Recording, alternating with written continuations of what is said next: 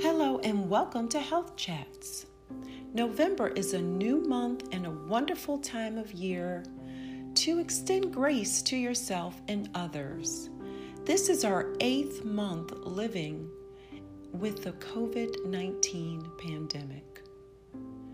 Projections show that the winter will be especially challenging with influenza and COVID-19 occurring simultaneously. November brings shorter days and longer nights in the Northern Hemisphere. For some, the darkness can impact their mood greatly. Over 10 million people per year experience seasonal affective disorder, or SAD. Symptoms of seasonal affective disorder include low energy, fatigue, and cravings for carbohydrates. SAD is quite common.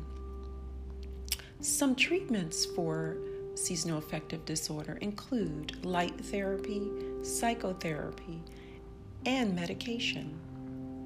If you find yourself feeling not so quite yourself these days, please reach out to a health professional.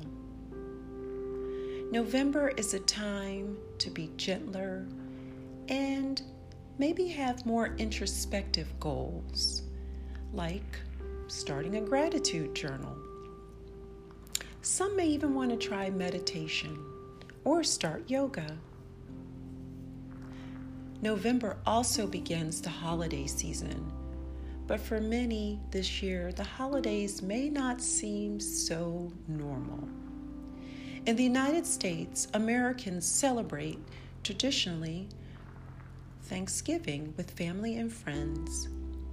But this year, for the first time, many may spend this time alone due to COVID-19. Extend grace to yourself and others this year. Express gratitude for all you have, and do mental health checks as part of your personal self-care during this winter season.